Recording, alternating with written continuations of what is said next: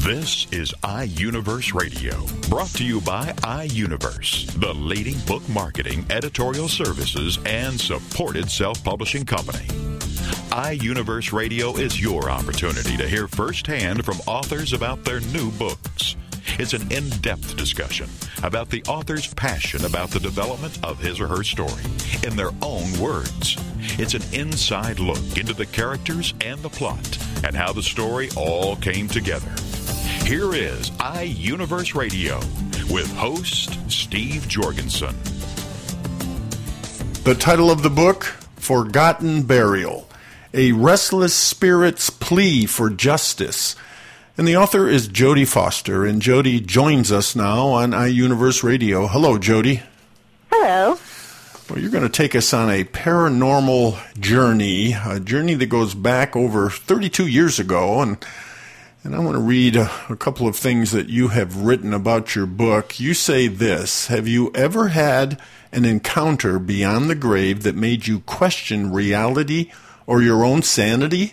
Well, you're not alone. This true paranormal story might just scare the skeptic out of you and inspire you at the same time. Forgotten Burial is equally intriguing, creepy, and uplifting. The story has many chilling and intriguing revelations. Well, first of all, Jodi, you had paranormal experiences as a young child. Yes, I did. Starting at the age of about 9. However, at the time, I didn't realize that I was seeing spirit people. I thought they were actually people. Okay. So, did you tell your parents? I did. I had an experience with a Native American boy spirit on the mountain that I lived up on in Berry Creek, California.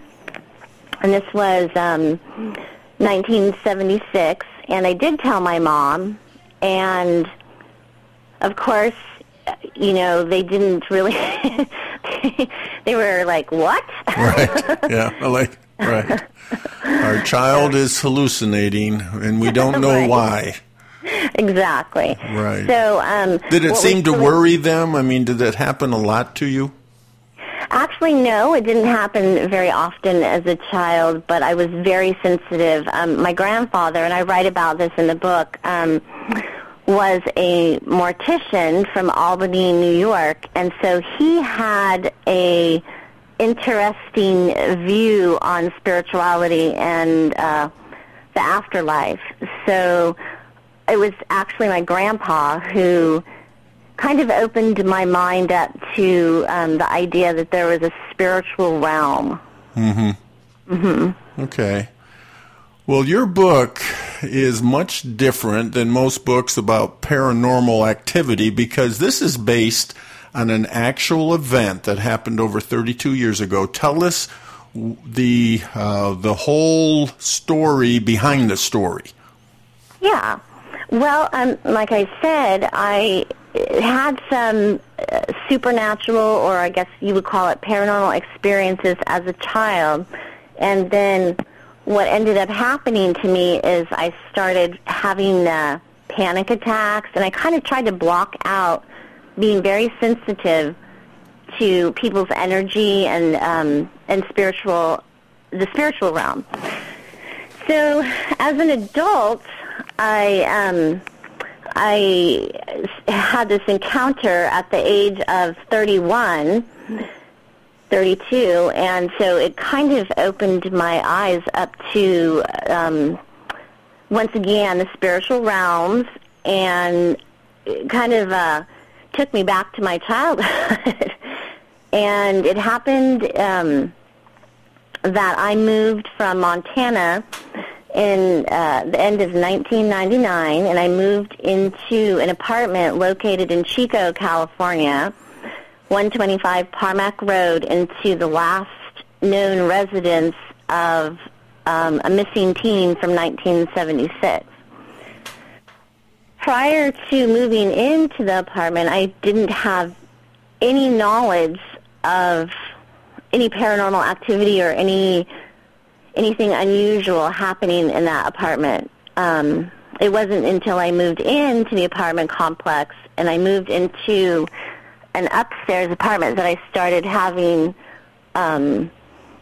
strange anomalies happen and also nightmares of an abduction. And so the name of this missing teen is Marie Elizabeth Spanicki. That's correct. And they never found her. That's correct. Well, and that's where I come into this story. Right. What was happening to me is, the paranormal activity escalated when I moved into Marie Elizabeth Spanicki's last known residence, and I ended up having nightmares of an exact location where someone's body was taken and buried in a remote mountainous location that I had never been to nor had seen in my normal waking life. So I wasn't sure at the time if it was if I was crazy or if it was just nightmares, or I didn't know what was going on. It really was confusing. So the paranormal activity and the dreams seem to go hand in hand, and I write about in my book how it all unfolded. How it unfolded that I learned that Marie Elizabeth Spanicki was actually missing and connected to a notorious criminal by the name of Cameron Hooker and his wife Janice. And these people made the news so big, they were on Gerardo and Oprah back in the 80s. This was a big case. Yeah, apparently so. And what I didn't have any idea that this was even a huge case at all. I didn't know that there was any connection to my apartment or to the missing girl. It wasn't until I started having these paranormal experiences and talked to a man who lived in the apartment complex for a really long time, who said nobody lived in these particular apartments very long, and it was because there was a lot of paranormal activity, and he thought it might be related to the missing persons case connected to Cameron and Janice Hooker, known for holding a captive sex slave for 7 years under their bed. And, of course, that woman's name was Colleen Stan, and they were found guilty. And is he still serving time, Cameron Hooker? Right. Cameron Hooker is in prison right now, serving time for the kidnapping, rape, and torture of Colleen Stan. However, Janice, his wife, who was also a part of the abductions and alleged murder, was granted immunity for her testimony against her husband in the sex slave case.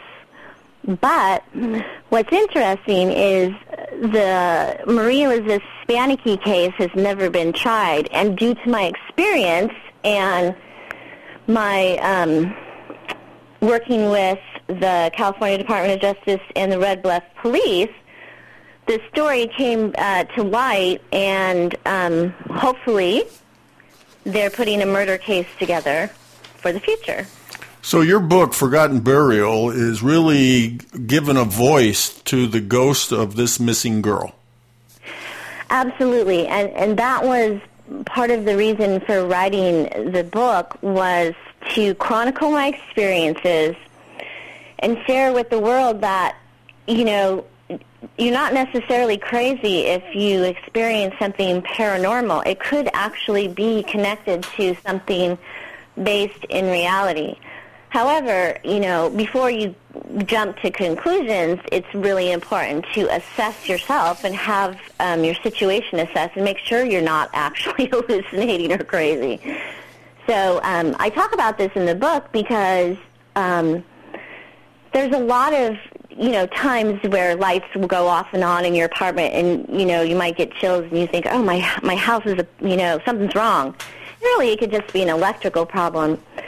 But there are times where maybe the spiritual realm is trying to connect with you and find justice from beyond the grave. And so I wrote Forgotten Burial, A Restless Spirit's Plea for Justice, because Marie Elizabeth Spanicki wanted her voice to be known, and she wanted to be remembered, and that, you know, she was a person. She was a teen just starting out her life, and this horrible couple came and allegedly abducted her and then took her to a home to become a sex slave. And because she fought against that, she lost her life. Whereas Colleen Stan didn't fight and became their captive sex slave for 7 years. Now, when your daughter started telling you about, as you call it, an unseen angel, what did that do to you? Well, at the time, it shocked me, and I write about this in Forgotten Burial, is where my daughter had said to me on the very first visit to the downstairs apartment, while we were doing a walkthrough alone together, she said, "Mommy, who's that girl?" And I said, well, she actually said hi. She said, "Hi," and I jumped. And how old was your daughter? She was 3.5, and she was she could talk really well. She was, you know, she was pretty bright, and I said, "Who are you talking to, honey?" And it scared me. My heart started to jump. You know, I thought maybe there was someone in the apartment with us. However, it ended up that there was nobody there. And so Hannah, my daughter, said, "Mom, there's that girl." And I said, "What girl?" So she actually was able to see a spirit person, which I thought was pretty interesting, how eventually, and I write about this in Forgotten Burial, how little kids are more sensitive to the spiritual realms than maybe adults. Maybe as adults we block out a lot of what we would consider not reality, where little kids... Well, they're so innocent. Yeah, they're innocent. They're pure and innocent at that age, just pure and innocent. Right, and so I kind of explain in my book that, you know, we start out as innocent little kids, and, you know, then we go along life, and we may have experienced certain things that we try to just, you know, put off to something else. And so I talk about, you know, me listening to my guts and my soul and my daughter, and realizing that eventually this was something. It was something big, and it was something important, and that I eventually needed to do something about it. But I didn't at the time know what I was supposed to do. So I chronicle my experience and how it unfolds, and evolves into eventually working with the California Department of Justice and the Red Bluff Police. So it was pretty intense. You were there for 30 days and then moved. It was very intense while you were there, and when you left, it was intense in a different way. Yes, absolutely. While I was there, in that particular apartment, lights would go off and on, TVs would turn on by themselves, all the cupboards in the kitchen would fly open on their own. I would wake up constantly at 3:37 in the morning, and at the time, I didn't know what was going on. It was really nerve-wracking and scary, to the point I actually had a friend come and stay with me, and the friend also experienced the paranormal activity. So it was my friend Misty, my friend Edie, my daughter Hannah, and a handful of people that would come over to the apartment all noticed that there was something very strange. And come to find out, just like old John had said, no one lived in that apartment very long, and that there was a history of people also experiencing paranormal things. So now to complete the story, behind the story, you have successfully been able to help the police. Well, I talk about that in the book. I'm still not able to talk about certain things. Sure, we understand.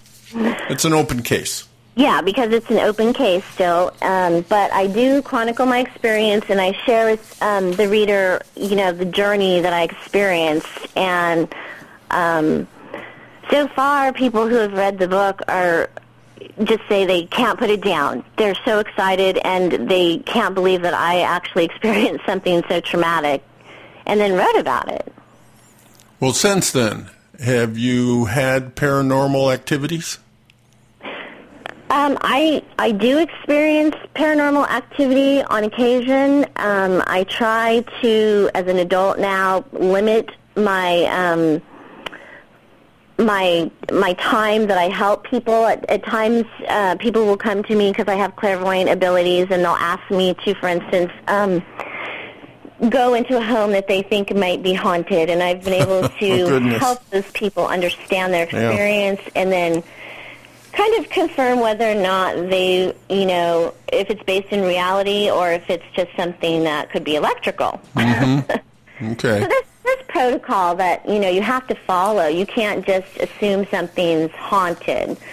Or you can't just, with clairvoyance or people that have this ability, you can't just take their word at face value. I mean, I always tell people to be a skeptic. I mean, I'm still a skeptic of my own experience, and search out the truth, basically, is what I people to do.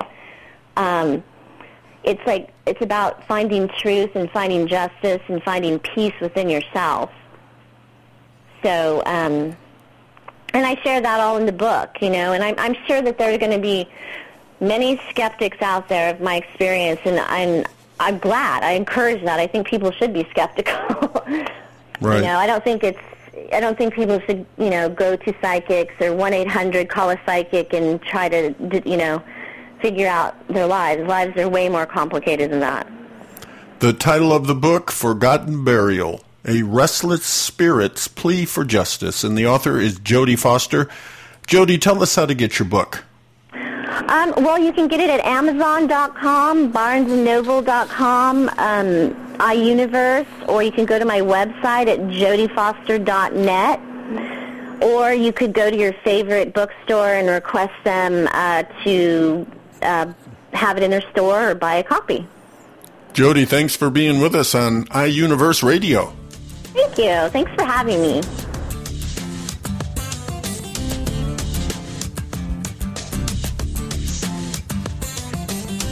You're listening to iUniverse Radio. We'll be back right after these messages. Ready for the most current feel-good gossip? Then check out Daytime with Donna, with your host, Donna Introcaso, and sidekick Nina Fry. Every Friday afternoon at 2, 1 Central on TogiNet.com. You're simply the best. Better than all the rest. Donna is a charismatic, market-driven entrepreneur who was part of the team that founded iVillage.com, which is the largest content-driven community for women today. Donna and Nina are here to empower you, motivate you, and encourage you in all aspects of your life. It's like Oprah on the radio. Plus, your chance to win great prizes, all the way up to a $500 Visa gift card. For more on Donna Introcaso, check out her website, introinc.com. Then join us for the show, Daytime with Donna, with your host, Donna Introcaso, and sidekick Nina Fry. Friday afternoons at 2, 1 Central on TogiNet.com. Evermore. People have the means to live, but no meaning to live for. These are the words of Dr. Viktor Frankl, the inspiration for the movie Victor and I. That's VIKTOR and I, movie.com. And Talk Sense Radio, The Meaning Connection, with host Mary Simaluka and frequent contributor Alexander Vesley. Friday afternoons at 3, 2 Central on TogiNet.com. More and more people today are discarding their quest for money, possessions, and things, and are instead beginning a serious quest to find meaning in life. Until now, these discussions were historically in the hands of priests, ministers, and scribes, then to philosophers, psychiatrists, and psychologists. Now, these deep discussions are where they should be, in the hands of individuals, on the air with you. Talk Sense Radio, The Meaning Connection, with your host, Mary Simaluka, and frequent contributor, Alexander Vesley. Friday afternoons at 3, 2 Central on TogiNet.com. Welcome back to iUniverse Radio with host Steve Jorgensen. The title of the book, Sharing Power. Colombia's Dramatic Surge of Women Leaders, 1957 through 1998. And the author is Barbara Frechette. And Barbara joins us now on iUniverse Radio. Hello, Barbara. Hello, how are you, Steve? Well, this is a more than fascinating story because we're going to be talking about female leadership in a country where it was macho man, and it was a heavy drug trafficking time of Colombia's history, and you and your husband were in the middle of it. We'll talk about why and the details, but let me read just in general what you've written. You say Sharing Power's 7 outstanding women are presented as leaders in Colombia's remarkably rich 41-year period of male-female power sharing. Their swift, inclusive, non-combative empowerment was greatly facilitated by their use of distinctly Latin American feminine leadership and long-standing legacies of females in powerful positions in national politics. I like this statement, too. This book analyzes the paradox of a positive development of amiable women's empowerment during the darkest, most violent period of drug trafficking in Colombia. There are no books about Colombia that are anything like that. Well, very fascinating, Barbara. Tell us Let's go back and tell us about your husband's role there and how you got right in the middle of this and realized there was a great story here. Well, his role was a difficult one. He was sent down there to be tough against drugs. And there were, I would say that when we arrived, about 75% of the people thought he was on a fool's errand, that he'd never, convince people that it wasn't a good idea because it was such a moneymaker. So he was appointed ambassador from the United States to Colombia. Right. To be tough. To be tough. To be tough.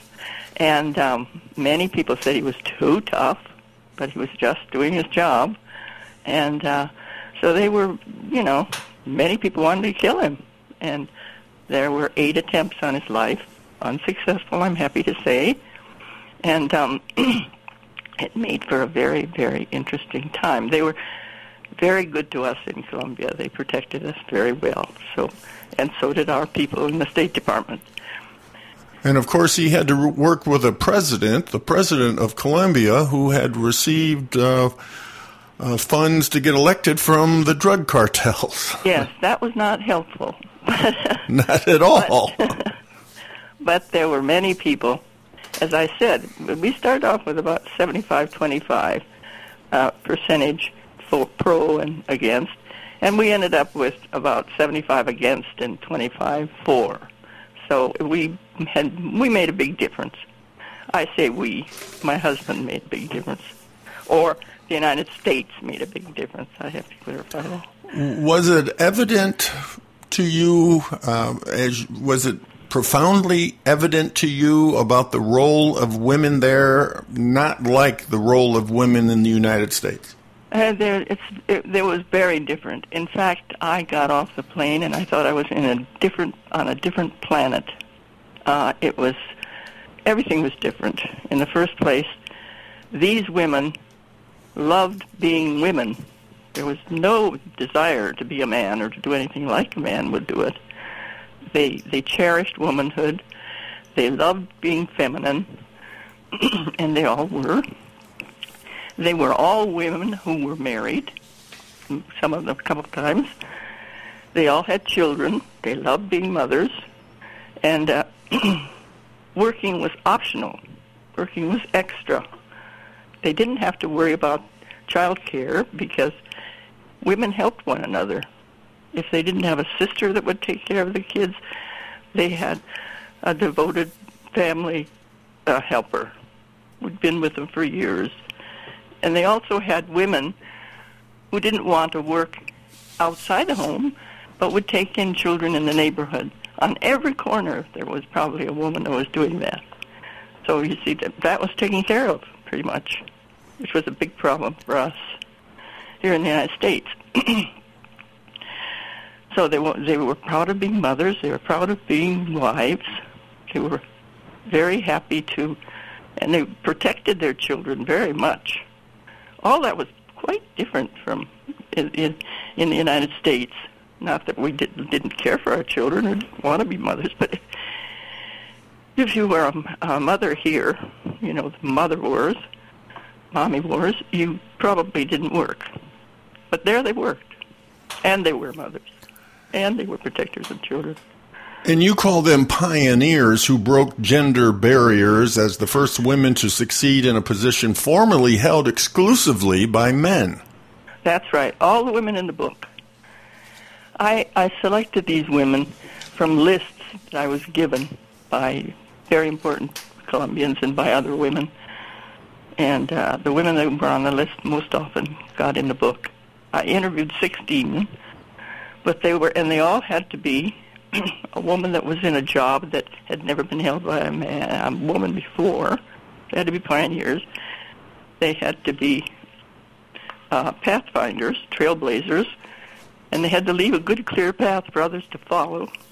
And they had to be role models. They had to be very generous and be somebody that was admirable and would help other women. So they had to be a three-way leader. Well, why don't you share some examples? Why don't you pick out a couple of these women and just give a little, thumbnail sketch of why they made your list? Okay, I'll pick the first woman that was on everybody's list and the last woman who was on everybody's list. Great. The first woman was Esmeralda Arboleda. She was a woman from a family of 6 sisters. She had no brothers. Her mother was a dynamo who had a flower shop in her home and sent all of her daughters to college if they wanted to go. Esmeralda was the first woman to enter a law school, provincial college. She was the second lawyer in Colombia, and she was the one who led the women's movement. She was a marvelous woman who had a wonderful idea of feminism, and that was that all women should help, had a duty to help other women better their lot. That was her definition of feminism. And she believed in that strongly. She believed that women had to get into politics and change the laws that denigrated them. So she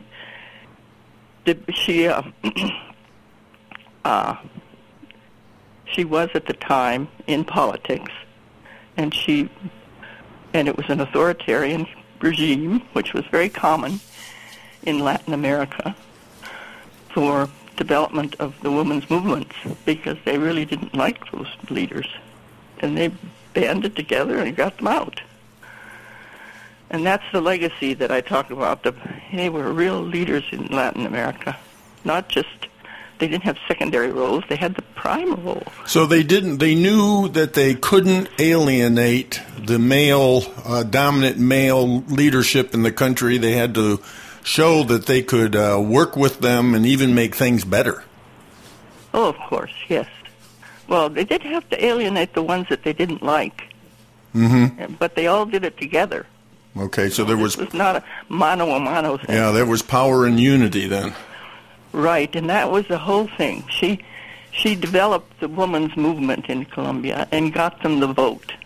That's why she was first on everybody's list. And she was the first senator, national senator. She was the first woman ambassador. And she was a UN member of the UN mission, too, which was unusual. She was a wonderful leader, really, and she developed a women's movement that had unity. She went around. This was during a time when they couldn't protest, so they had to run around, get every woman in all the provinces together. So she had great unity. She had pretty much all the women in Colombia on her side. She wasn't alone. She was a liberal. She had a conservative helper who was also the first minister of education. And they together made this Union of Colombian Women. And it was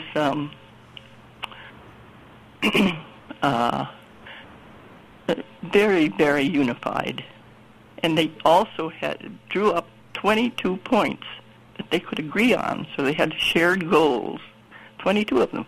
The first was peace, because Colombia just had 2 decades of Colombians, conservatives killing liberals and liberals killing conservatives, and they knew that had to stop. It was kind of like our time now, but people were killing each other. They weren't just yelling at each other or not doing things with each other. And they knew that had to stop, so that was their first. They wanted peace first. Second thing was the vote, and she managed to stand up in the Congressional Congress and give a very moving speech, which is in the book, which always makes me tear up, because you can see how forceful the woman was. She was a great orator and a great rhetorical leader. So that's why she was the first one in the book. And the last one in the book was very different. She was a young woman from Medellin, and she was a lawyer, and she got a job as a legal advisor at a financial services company. And she became vice president of 3 of its entities, financial, technical, and one other I've forgotten the name of. And they said, gee, this woman knows this company better than anyone. Let's make her president. So they did, and she was 30 years old. My goodness, 30. 30. And this was a private sector company. And she did very well there. She developed some programs for poor people, which was unusual in Colombia because they'd never lent money to anybody that wasn't rich. But she developed a workers program and a rental program and all kinds of 3 programs that were for the middle class. And they worked out beautifully. So then she became the Minister of Communications, and she was the first to ever have that job. And she developed the television, much of the television that happened. It was a time when a fax machine was a miracle to Colombians or to anybody. It was pretty primitive television stuff that she really fought for. The next thing she was ambassador to Venezuela, which doesn't sound too important, but it's very important in Colombia. The relationships between those 2 countries is always fraught with danger, and she was very, very popular in that. And finally, she became Colombia's first foreign minister, and that was 10 years before we had one, before Hillary was in that job. And then she went off and was ambassador to England. And when they had the presidential primary in 1998, she and another woman in the book, who was co-director of the central bank at the time, became the 2 feminine presidential candidates. So that was the first book. But the first book was all about Colombia, all about Colombian women leaders, and that was it. This book is very different because it reframes them. It's the same people, it's the same profiles, but now they represent this feminine leadership, Latina leadership, and Latina legacy of political activity.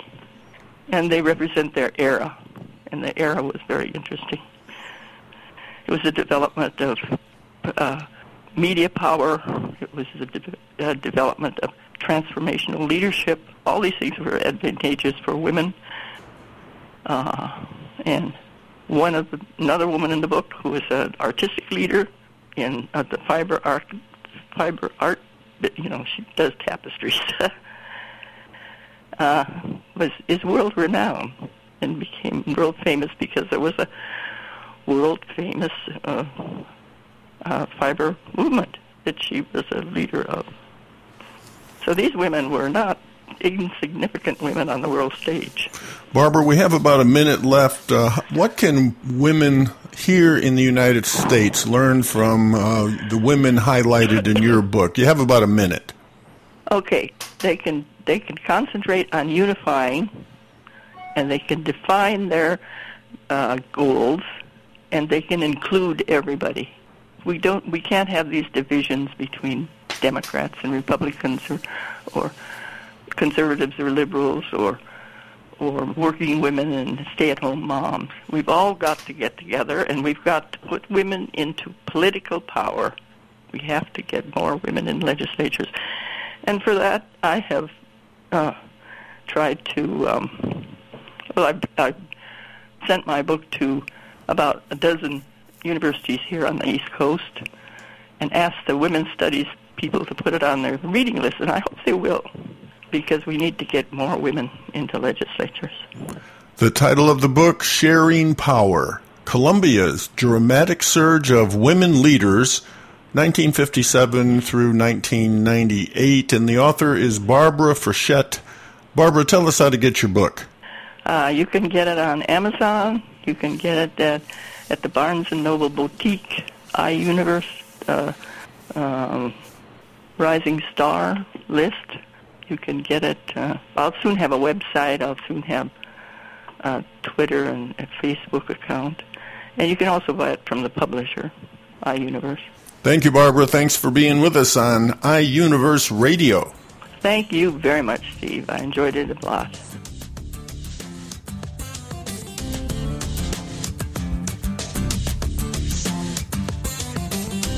You're listening to iUniverse Radio. We'll be back right after these messages. How to invest, where to save, where to get the right insurance, what to do about taxes. Should I relocate my business or ever purchase a property? That's where Go to My Radio Show comes in. Join host Chris Holt Tuesday afternoons at 1 Pacific, 3 Central on GoToMyRadioShow.com. Choose the right financial professional and learn more about the products and services while learning the terminology and strategies used by these professionals. Go to My Radio Show is unbiased, and Chris Holt, your host, will ask the hard questions and take calls to help you connect with the right professional who can help you better handle your financial and business choices. Go to My Radio Show is not a financial services company and does not offer any financial advice, but we will help you make the right choice when it comes to planning your financial future, and most of all, choosing the right program and the right professional for you. Go to My Radio Show with Chris Holt Tuesday afternoons at 1 Pacific, 3 Central on GoToMyRadioShow.com. Hey moms, juggle your hats with our mom of many hats, Angie Mazzillo. Friday afternoons at 5 Eastern, 4 Central on the Mom to Mom Network. Moms are always juggling their hats. And sometimes it's easy for moms to forget their value when life calls for switching from role to role. But the ability to juggle so many hats is priceless. She is never just a mom. She's a decision maker, coordinator, creative genius, counselor, a friend, an authority, and a leader in her household. On Mom of Many Hats Radio, we'll be talking about the hats that you as a mom juggle. We'll acknowledge your importance and support in helping you and all moms to not just defend your value, but to believe in your value. For more on the show and Angie, check out her website, azmamamanyhats.com. She is a strong woman. She is powerful. She is wonderful. And she is valuable. Mom of Many Hats with Angie Mazzillo. Friday afternoons at 5 Eastern, 4 Central on the Mom to Mom Network. Welcome back to iUniverse Radio with host Steve Jorgensen.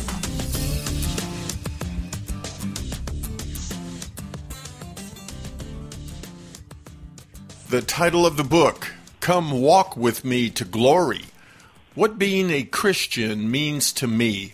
And the author is Dian Wells Matlock. And Dian joins us now on iUniverse Radio. Hello, Dian. Hi, Steve. How are you?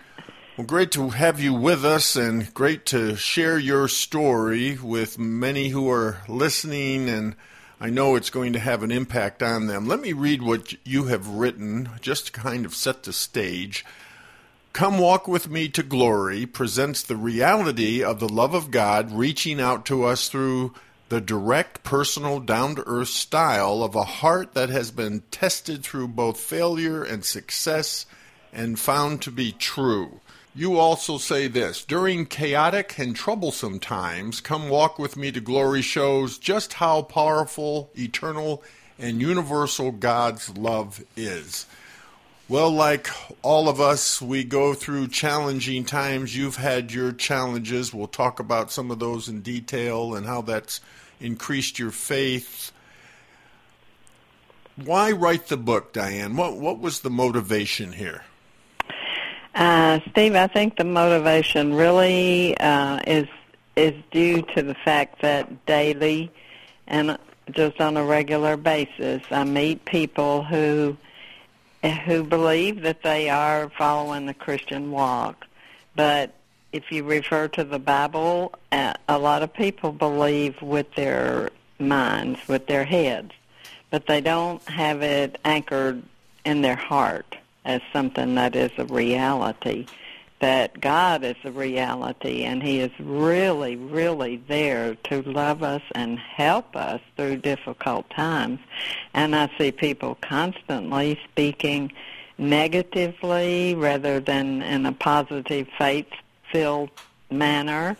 And I see a lot of failure amongst people when it doesn't have to be failure if they could get hold of the fact that God will help you if you trust Him. And trust and believe really are key words, because in the New Testament the word believe always means that you adhere to, like adhesive tape sticks to something, and that you rely on and that you trust in God.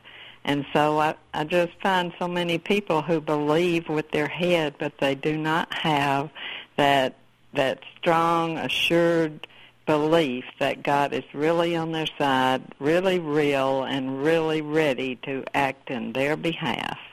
You were raised in basically poverty, we'd call it. You picked cotton as a child just to help the family.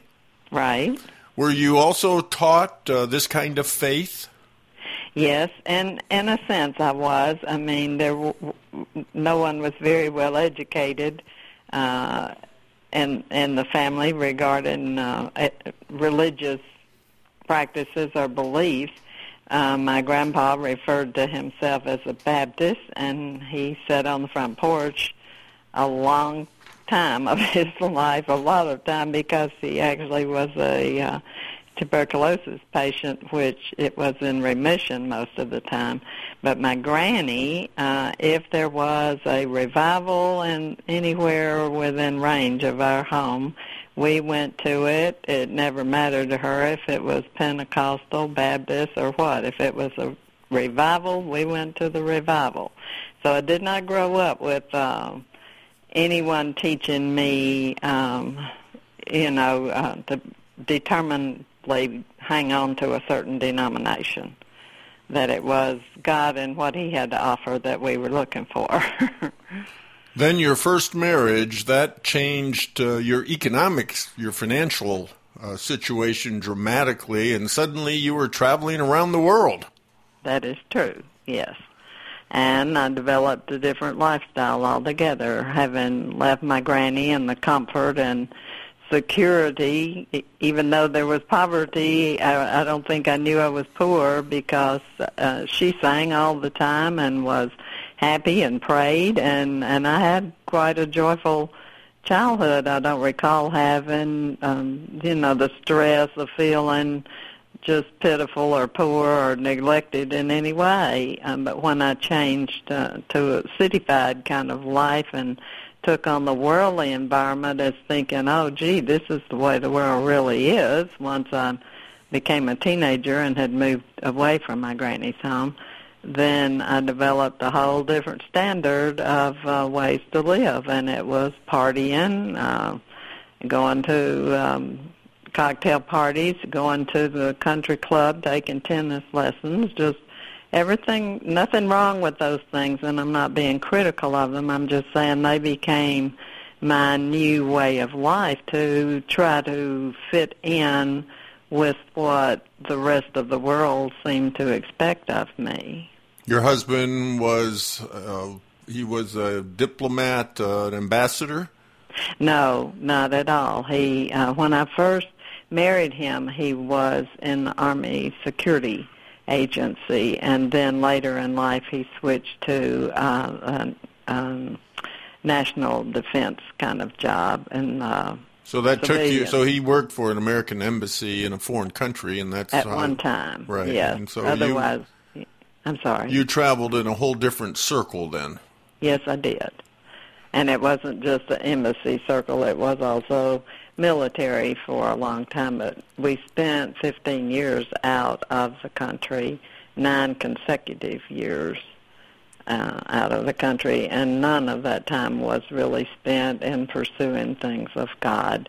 I would cry and pray and fall on my face and beat my fist on the floor and beg God to help me when things got really low because of the upbringing I had had with my granny. But when the crisis would pass, and I'd just be right back to my regular little routines, more or less stashing God on the shelf somewhere, and it doesn't work that way. You can get by with that for a while, but sooner or later you need to recognize and acknowledge him with some respect and honor if you really want to live a godly, successful, good life with him as your partner in business, rather than just winging it through the world on hope that you're guessing at the right answer. And your husband at that time wasn't interested? No. As a matter of fact, it surprised me one day when I picked up his dog tag and it said atheist. And I'm like, I can't be married to an atheist. My goodness, that must have been a shock. It truly was, but it was also very ignorant on my part to not have known that before I married him. Mm-hmm. But that's just another one of the pitfalls of youth. Yes. But after 22 years, because of some physical abuse, you finally divorced. Yes, that is correct. And then a whole new chapter of faith and Christianity entered your life. Yes, and I will have to use the idea here of what it can mean to other people for you to, if you are a Christian, if you claim to be a Christian, then if you actually behave as a Christian, you can have a serious effect on other people's lives. If you're only doing everything everybody else is doing, you are not being a witness for the Lord because they're not seeing any difference in your behavior than their own. So you and your husband, Ralph Wells, had 2 Christian bookstores. That's correct. And it was a joy. It was a ministry and a joy. That is true. He was well-suited financially with his retirement income as an engineer from the government, and so the money that the stores produced in the way of profit was always put back into the stores so that they grew and prospered and had greater outreach, and they were just wonderful places. They weren't businesses. They were, but that was not their primary intent.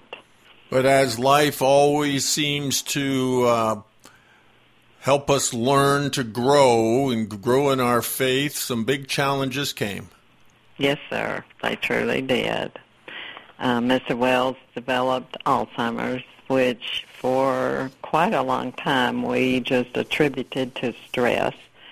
And we decided that we would move back to Tennessee, which was my home originally. And I had come to, after so many years of being away, I had come to wanting to be back and near family members and my home. So we moved back to the banks of the Tennessee River in an extremely rural part of Tennessee. And that in itself was a total challenge because it was rocky, wooded, thousands of acres around the 54 acres that we had purchased, rattlesnakes, no running water. I mean, it was just a very strange and interesting way to start out our new retirement life. And, how long after you retired did he pass away? Well, we learned that he was actually diagnosed with Alzheimer's somewhere around 1993 or 4. He lived a total of 12 years with Alzheimer's from the diagnosis to his death. So, and I looked after him. I adored him. I called him Mr. Ralph. I know that's just quaint and odd to people, but when I had met him, he had been a boss in the government job that he had, and was a peer to my boss. And so to me, he was just Mr. Wells with nice Mr. Wells with the Christian bookstore. And because he was older than me, the further we went along in our relationship, the more I also became accustomed to the young people, usually teenagers that had part-time jobs with us in the store. They always referred to him as Mr. Wells or Mr. Ralph because it was just a sort of pet name. So throughout all the years we were married, I referred to him as Mr. Ralph. So people have wondered about that somewhat through the years, but it suited our situation, and we were happy with it. So, and you learned that God will not let you down. Absolutely not. We went through tornadoes, rattlesnakes, every kind of thing you can think of. It was like being a pioneer in Tennessee in modern day, and it was a remarkable way to live. And we had to put a mile of road in to get to our home site through rocky, rough terrain. It was an experience. It truly was. And yet another challenge with your son. Yes. He came to our door from having lived away from home a long time, and shared with me that he did have full-blown AIDS. So for a few years, the Alzheimer's and the AIDS overlapped, and I was the caregiver. My goodness. Yes, it was a difficult time, but truly God did keep us all, and when they left this earth, I knew where they were going.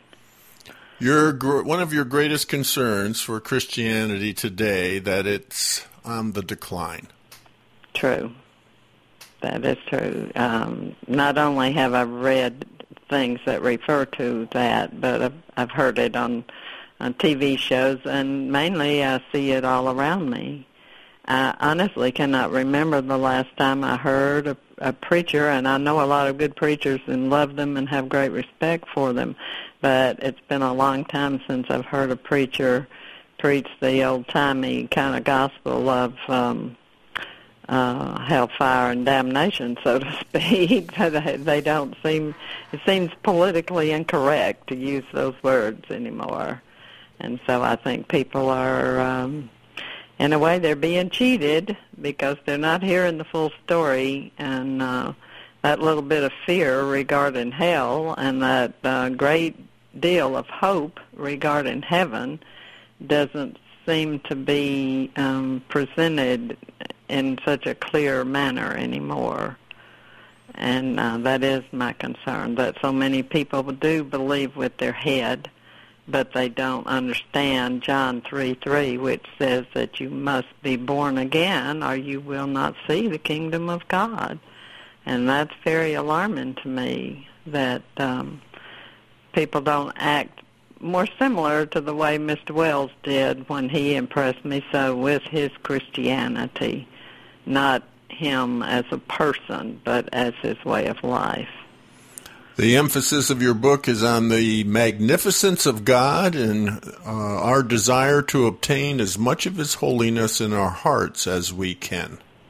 Amen. That is true.